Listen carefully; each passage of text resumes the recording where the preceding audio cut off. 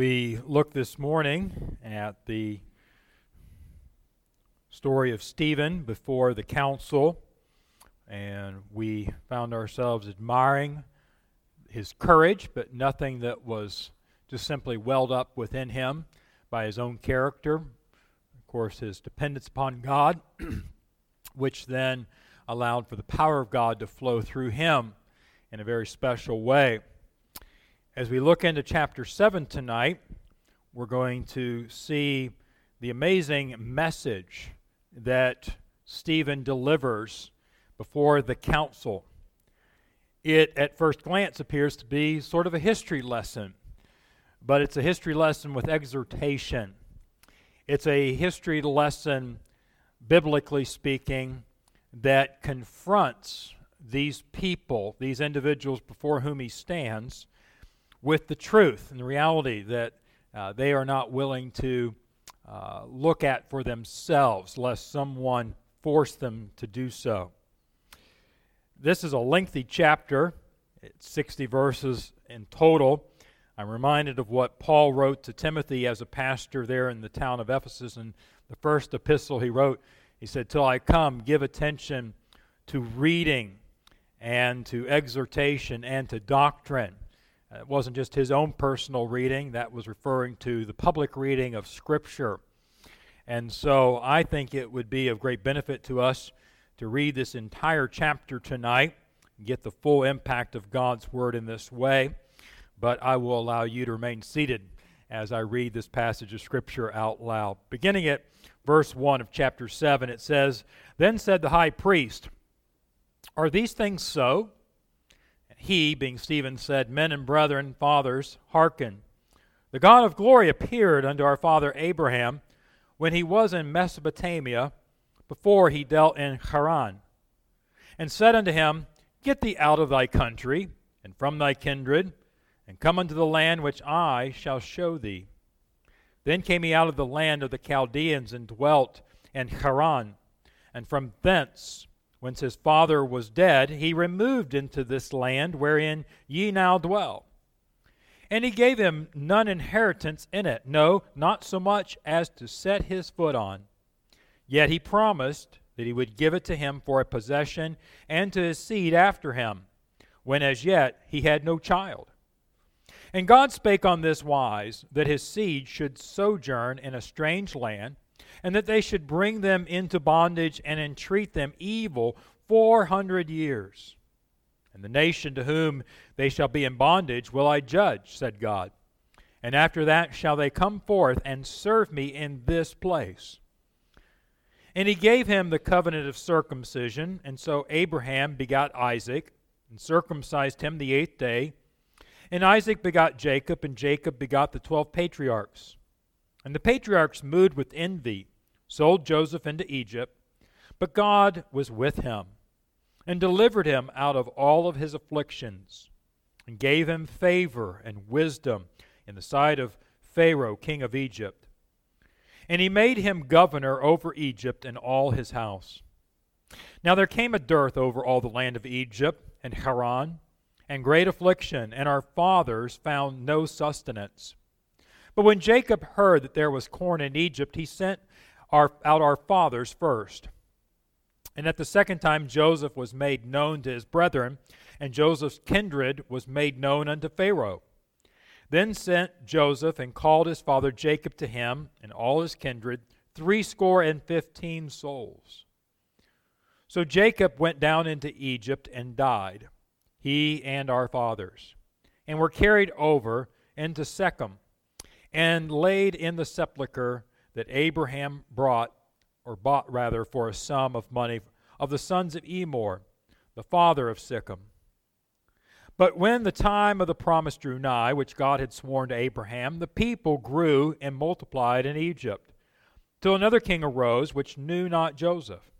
The same dealt subtly with our kindred, and evil entreated our fathers, so that they cast out their young children to the end they might not live. In which time Moses was born, and was exceeding fair, and nourished up in his father's house 3 months. And when he was cast out, Pharaoh's daughter took him up, and nourished him for her own son.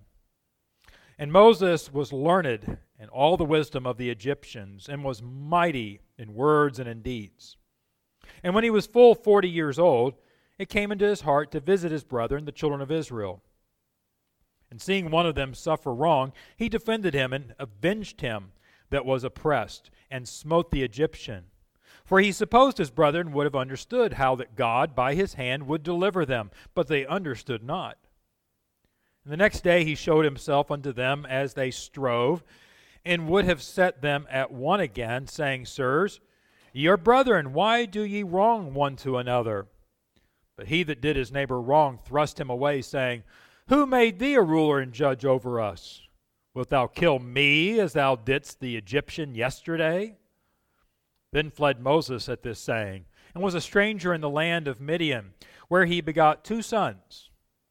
And when 40 years were expired, there appeared to him in the wilderness of Mount Sinai an angel of the Lord in a flame of fire in a bush.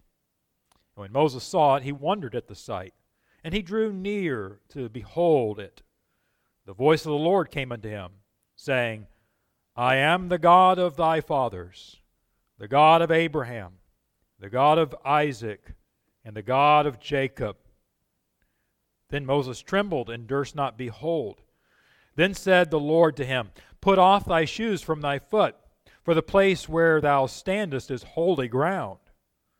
I have seen the affliction of my people which is in Egypt, and I have heard their groanings, and I am come down to deliver them. And now come, I will send thee into Egypt. This Moses, whom they refused, saying, Who made thee a ruler and a judge? The same did God send to be a ruler and a deliverer by the hand of the angel which appeared to him in the bush. He brought them out. After that he showed them wonders and signs in the lands of Egypt, and in the Red Sea, and in the wilderness 40 years. This is that Moses, which said unto the children of Israel, A prophet shall the Lord your God raise up unto you of your brethren, like unto me, him shall ye hear. This is he that was in the church in the wilderness with the angel, which spake to him in Mount Sinai, and with our fathers, who received the lively oracles to give unto us, to whom our fathers would not obey, but thrust him from them, and in their hearts turned back again unto Egypt, saying unto Aaron, Make us gods to go before us. For as for this Moses, which brought us out of the land of Egypt, we wot not what is become of him. And they made a calf in those days, and offered sacrifice unto the idol, and rejoiced in the work of their own hands. Then God turned and gave them up to worship the host of heaven, as it is written in the book of the prophets. O ye house of Israel, have ye offered to me slain beasts and sacrifices by the space of 40 years in the wilderness? Yea, ye took up the tabernacle of Moloch, and the star of your god, Remphan, figures which ye made to worship them, and I will carry you away beyond Babylon. Our fathers had the tabernacle of witness in the wilderness, as he had appointed, speaking unto Moses, that he should make it according to the fashion that he had seen, which also our fathers that came after brought in with Jesus into the possession of the Gentiles, whom God drave out before the face of our fathers unto the days of David, who found favor before God and desired to find a tabernacle for the God of Jacob. But Solomon built him an house. Howbeit the Most High dwelleth not in temples made with hands, as saith the prophet. Heaven is my throne, and the earth is my footstool. What house will ye build me, saith the Lord? Or what is the place of my rest? Hath not my hand made all these things? Ye stiff-necked and uncircumcised in heart and ears, ye do always resist the Holy Ghost, as your fathers did, so do ye. Which of the prophets have not your fathers persecuted? And they have slain them which showed before of the coming of the just one, of whom ye have been now the betrayers and murderers, who have received the law by the disposition of angels and have not kept it. When they heard these things, they were cut to the heart, and they gnashed on him with their teeth. But he, being full of the Holy Ghost, looked up steadfastly into heaven and saw the glory of God, and Jesus standing on the right hand of God, and said, Behold, I see the heavens opened and the Son of Man standing on the right hand of God. Then they cried out with a loud voice and stopped their ears and ran upon him with one accord and cast him out of the city and stoned him. And the witnesses laid down their clothes at a young man's feet whose name was Saul. And they stoned Stephen, calling upon God and saying, Lord Jesus, receive my spirit. And he kneeled down and cried with a loud voice, Lord, lay not this sin to their charge. And when he had said this, he fell asleep. What a scene. What a message as he gives the Word of God to the point that he makes very pointed application at the end. Verse 50, everything changes right there, where he changes from what the Scripture says to this is what the point of all that is about.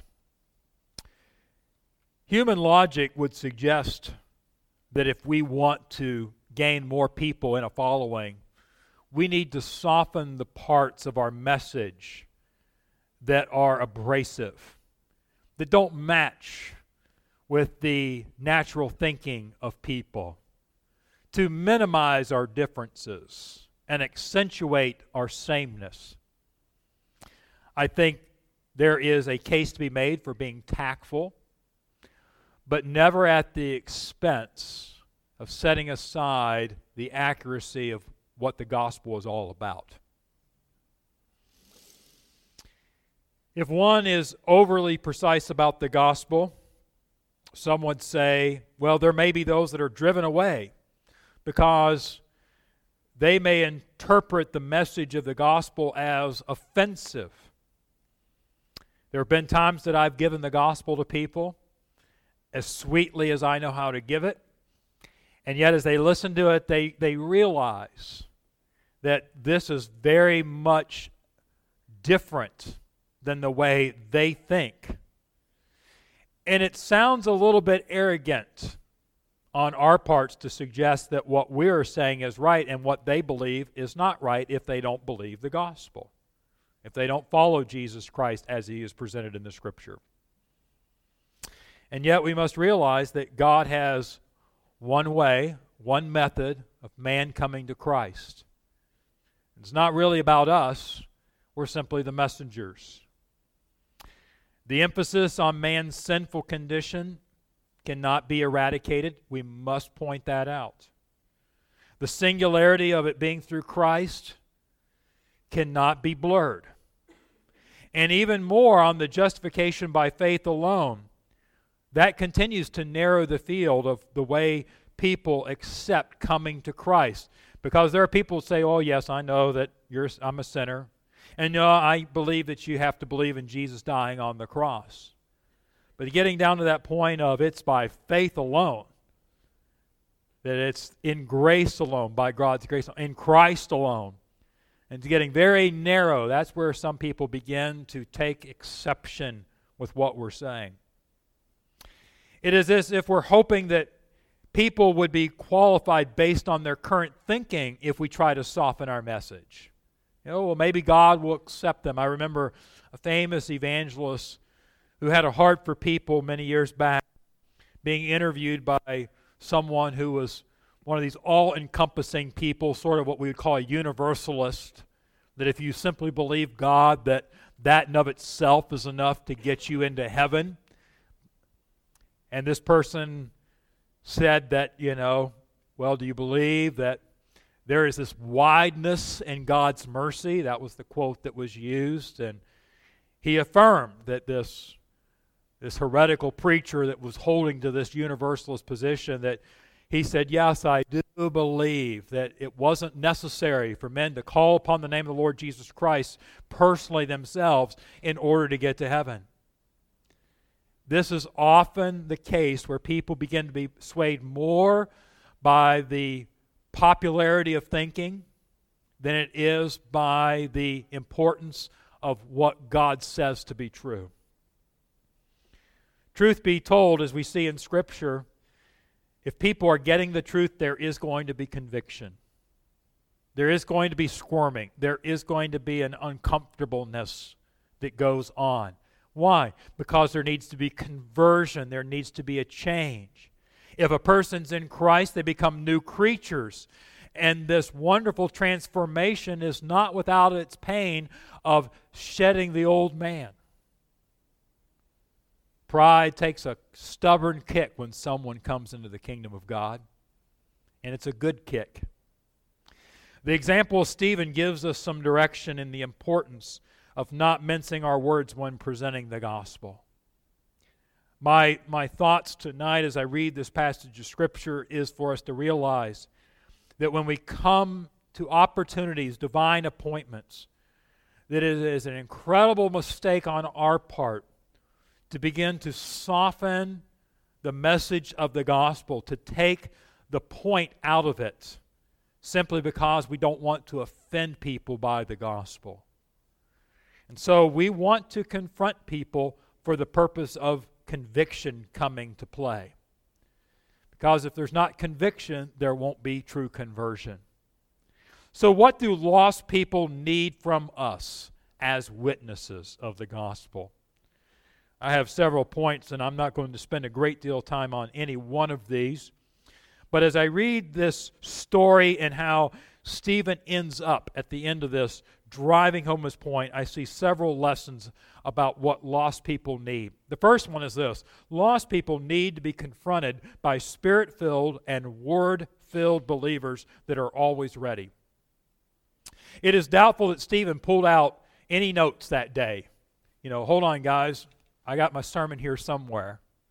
Not to say that that's a problem. I've got notes in front of me as I'm speaking to you tonight. But we shouldn't feel like I can't engage in a divine appointment simply because we don't have our auxiliary helps around us. As I mentioned this morning, we have the primary help. All we really need is the Holy Spirit. He will at those moments give us the help and aid we need, even the very words in our mouth that we need to give.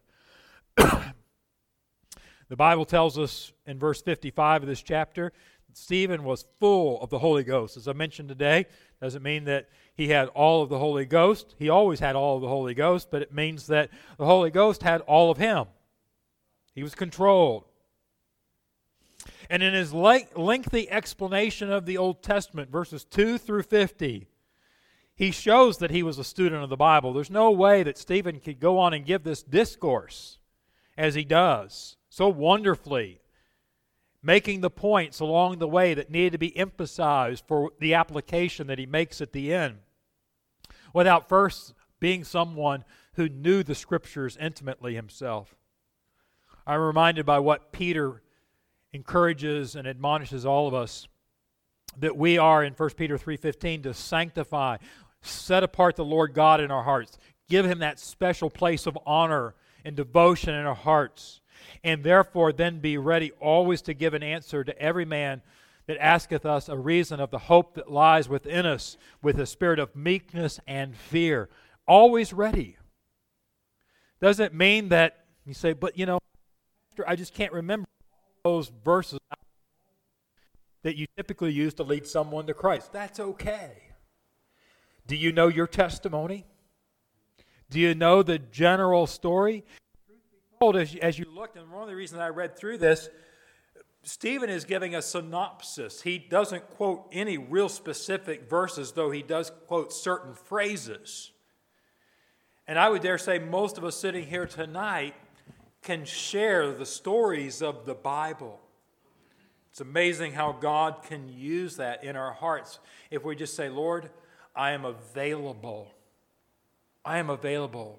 Use me. But we need to be controlled people by the Holy Spirit. And we need to be regularly in the Word. You will be surprised, as I am sometimes, when I'm in the middle of something and a verse will come into my mind in that conversation that I haven't read recently, Nor did I maybe take and purposely try to commit to memory, but it just sort of bubbled up, and I think, where in the world did that come from? Well, I know where it came from. It was the promise of Jesus from the book of Luke that he would give into my mouth at that moment what I needed. He'll do the same for you. What else do lost people need? They need to be faced with the fact that not only are they wrong in their position as a lost person, but they are wrong in their process of evaluating their position. Now, that might sound a little confusing, but I think this is really important for us to understand when we're looking at lost people and talking with them. We understand that what they believe isn't right, because otherwise they'd be a Christian. But the problem isn't just their position they hold, it's how they look at themselves and how they evaluate their position.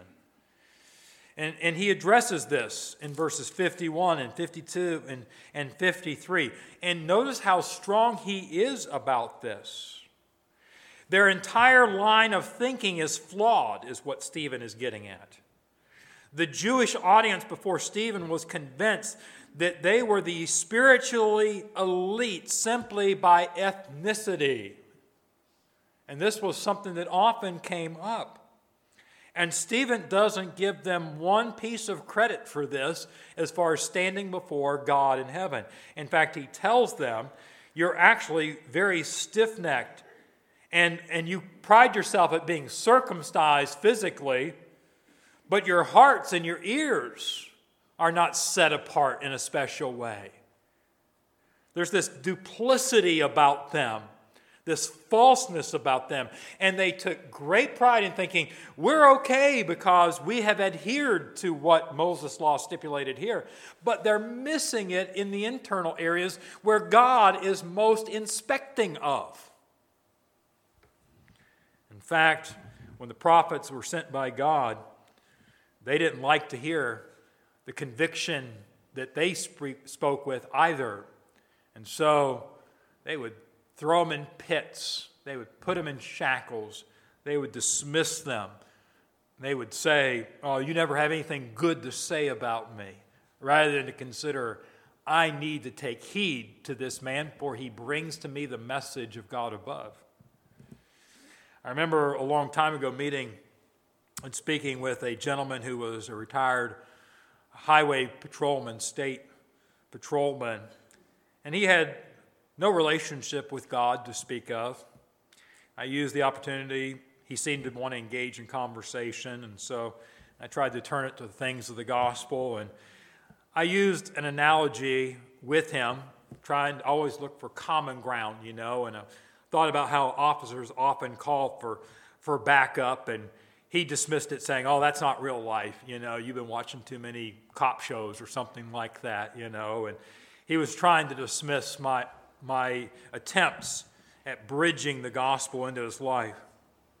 He also had a skepticism that anyone could know the truth. Truth is relative. You've probably heard that from people before. And I pointed out to him that his approach was to not search for truth since he was uncertain about it. He wasn't even bothering to look. He just sort of labeled it, it's uncertain. And so that sort of gave him a freedom not to consider the truth, not to investigate. When actually logic would suggest that since he didn't know the truth, he ought to be more poised to look for the truth than ever. You see, he not only had the wrong position, he was wrong in the process of evaluating his position. That's what the Bible calls willingly ignorant of. 2 Corinthians 4, verses 3 and 4 says, Paul talks about people like this. He says, but if our gospel be hid, it is hid to them that are lost, in whom the God of this world hath blinded the minds of them which believe not. Why? Lest the light of the glorious gospel of Christ, who is the image of God, should shine unto them. There is a darkness, but there is also a refusal to stop being in darkness by the lost people. And so we need to even bring this to people's attention. the foolishness of their way of looking at their unsaved positions. Thirdly, lost people need to be faced with their obstinacy in yielding to the truth. And I'm not saying that you might not even want to use the word obstinate, but they're very resolute at the very least. Stephen calls them what? Stiff-necked. That was a good word that was used even in the Old Testament by the prophets. What does that mean exactly? Well, it pictures someone who has cast their gaze in a fixed position and is unwilling to turn their head in another direction to determine if there is a path other than the one that they're following on. In other words, this is what I've made up my mind to do, and don't talk to me about anything else. Well, we ought to be resolute when we're on the path of truth. But as Stephen is pointing out here, have you considered this? We ought to be able to look at our path and say, but my path that I'm on stands up against what you're saying. But what these people were doing was saying, no, I don't even want to hear what you have to say. I like the path that I'm following. It's a convenient, comfortable path. The Jews did not characterize themselves in this way, of course. They wouldn't say, yeah, we're stiff-necked people. Because they had the Scriptures and they worshiped Jehovah. Much of what they believed was true, and that's always the danger, right? If you want to mislead someone, give them enough truth that they feel substantiated, feel right in their position, but mix the error in so that it doesn't help them and it pollutes their position. That's where they were. I mean, they had the Scriptures and they stood on the Scriptures, but they missed the point when it came to Christ being the fulfillment of those Scriptures. It's kind of like putting together some sort of baking project, like a cake. You can have all the correct ingredients for making a cake: sugar, eggs, baking powder, etc. And you put them all in at the right times and you mix them. But if I'm doing that and I say something like flour, it's not the problem of what's in the concoction that I've made. The problem is what has been omitted and left out. I may end up with something that I might even try to eat, but you couldn't call it cake. And I think we need to realize that that's where people are in their beliefs. You think, well, that's the major thing. Well, truthfully, if you've got all the Scriptures and you follow the Scriptures, but you miss out on Christ, you've missed the main ingredient. And what you have may be a religion, but isn't Christianity. Nicodemus was a man who was willing to consider that he was lacking something. He found himself mulling things over, and then he went to the Lord at night with these questions. And we do have an inkling by what happens at the end as he shows up at the death of Christ and helps in the preparation of Christ's body for the burial, that perhaps he did come to the light of the glorious gospel after that moment. You know, one does not need to be Jewish to be obstinate in spirit. Consider the contrast of Pilate and the Roman centurion there at the crucifixion. Pilate had his pride and his position, which kept him from openly considering the claims of Christ there in John 19, verse 10, even saying, "What is truth?"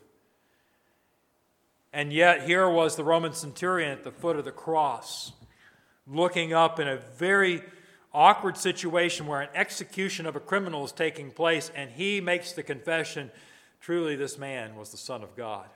He got it. He understood. He was willing to drop his pretense and his pride, and he walked away spiritually a wealthy man. What else do lost people need? They need to be faced with the teaching of God's active pursuit of them. Stephen accuses these people at the end of his message as resisting the Holy Ghost. It implies that God has been pursuing them, and yet they have been putting God off. He is also teaching that God is actively working in their lives to draw them to himself. It's said of Lydia in Acts chapter 16, we'll get there eventually, that the Lord opened her heart. The Lord opened her heart. It reminds me of what Jesus said, that no man could come unto him except the Father which had sent him draw them. There is a spiritual divine working that God must do in the lives of a person for conversion to take place. Yes, you and I must be ambassadors, but God must divinely work for salvation to occur. I believe that's what God was doing in Lydia's life. The message of the gospel was given. She was gloriously saved. Several years back, I was in the kitchen while my wife was preparing supper, and I had come out, and I forget what we were having, but I was trying to assist, and we needed jam, and our children were small. Caleb was just a little shaver at the time. He's 20 today, hard to believe. But so I'd gotten the jelly and the jam or whatever it was out of the refrigerator. And of course, it's something you don't use every day, at least at our house. And so I started to open the lid, and I think that particular one had one of the mason jar lids on it with the ring and then the sealed lid. And it was not budging. And so I remembered, a trick. You go over to the sink and get the hot water going, and you just hold it under that stream of hot water. And then I started to open it, but Caleb was standing there watching me, and he was, Daddy, you can't open that. You're, making comments, I think, like, aren't you strong enough, and things like that. So before I tried, after taking it on, I said, well, baby, you better try. Of course, I could hear it crackling, and that sugar that had gotten into the threads of it and stuff had broken up now and had been solvent under the water. And so I gave it to him, and he just one turn, and boy, his face just lit up. Wow, he was strong, He could do what Daddy couldn't do in that way. When we get saved from our lost condition to our babe in Christ condition, we might think, I prayed and I got saved, but as we mature and we look back on it, we realize, what? It wasn't me. It was God that unscrewed that for me. It was the Holy Spirit loosening what I needed to have done. No man, John 6:44 says, can come to the Father come unto me except the Father draw him. What else do lost people need? They need to be faced with the danger of following tradition without scrutiny. Tradition has its place. We ought not abandon that which is a good, solid practice, but tradition, as we continue to follow it, ought to always stand up under scrutiny.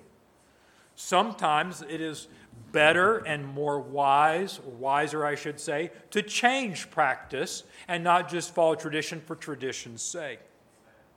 The main reason people have the belief system that they do is because sometimes of family. How many times I've talked with someone and say, well, this is what my parents and their grandparents always believed, and it's good enough for them, it's good enough for me. Well, I honor and I respect their respect for family and authority. That's great. But then I'll ask, did you ever know them to be wrong about anything in life? One thing is true is God's never wrong.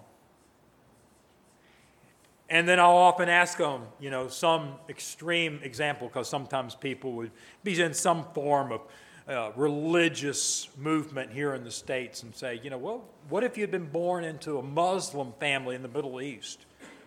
They would feel the same way. Well, this is what my parents taught me. Would you say that they're right and they're going to follow the truth just because their parents taught them that?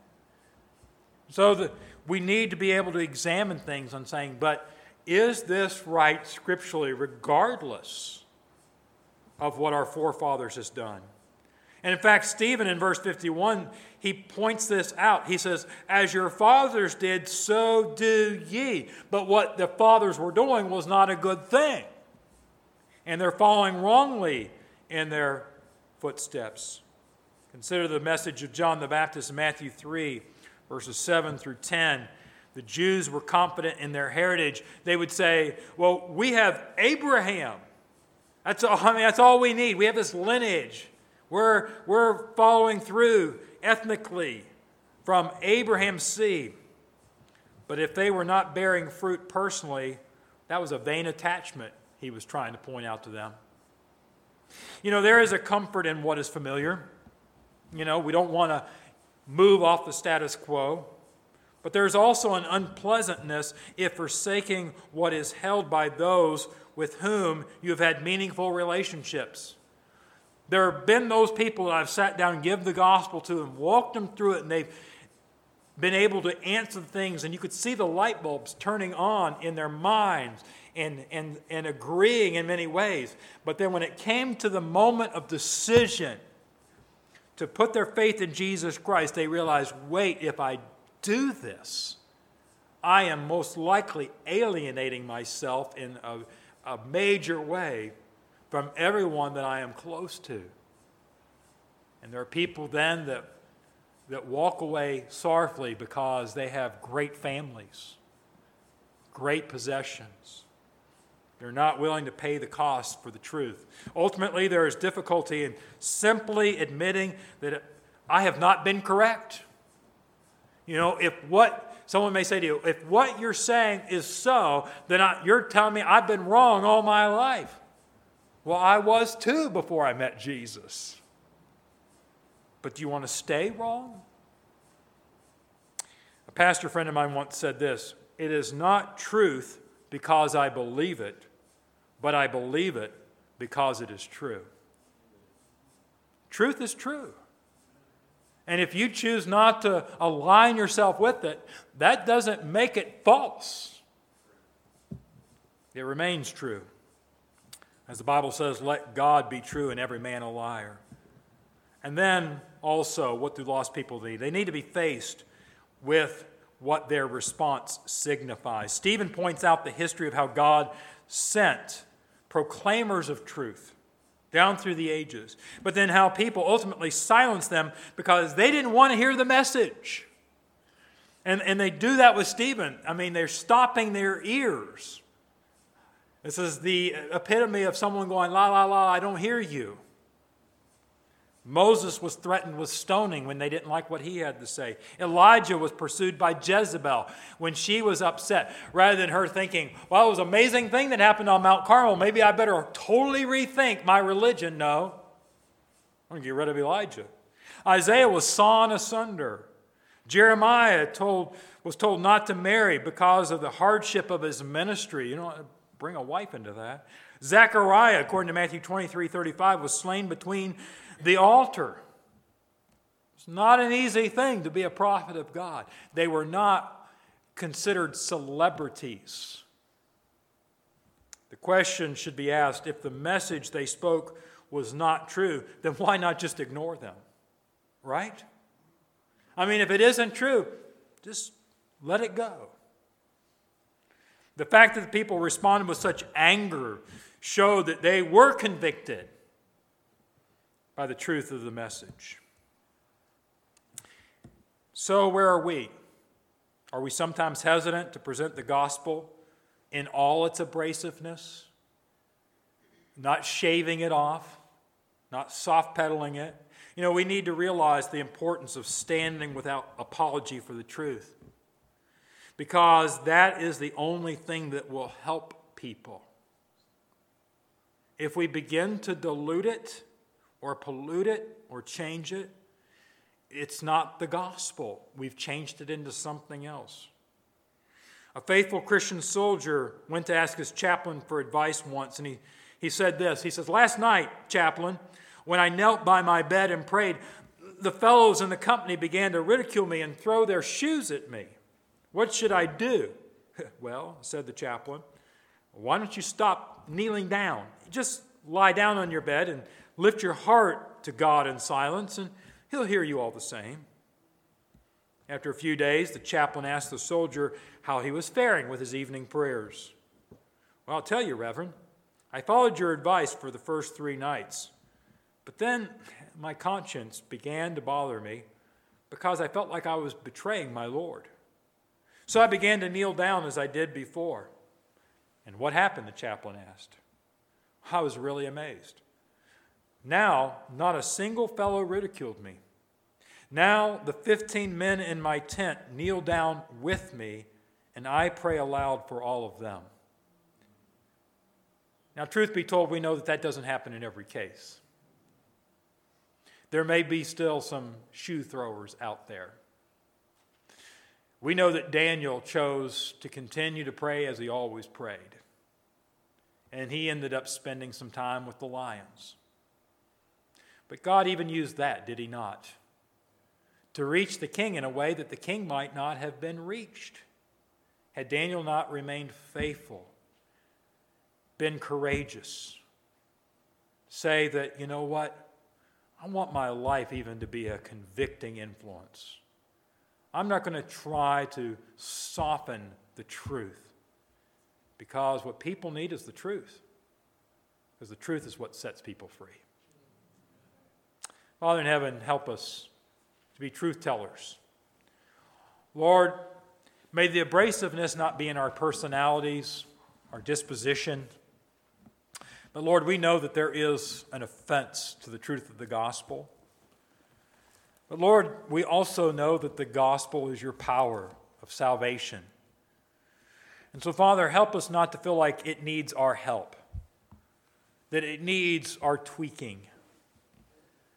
And so, Father, may we encourage being full, controlled completely of the Holy Spirit, dependent upon you, as we are given those opportunities to share the gospel with people without second guessing, what are people thinking of me?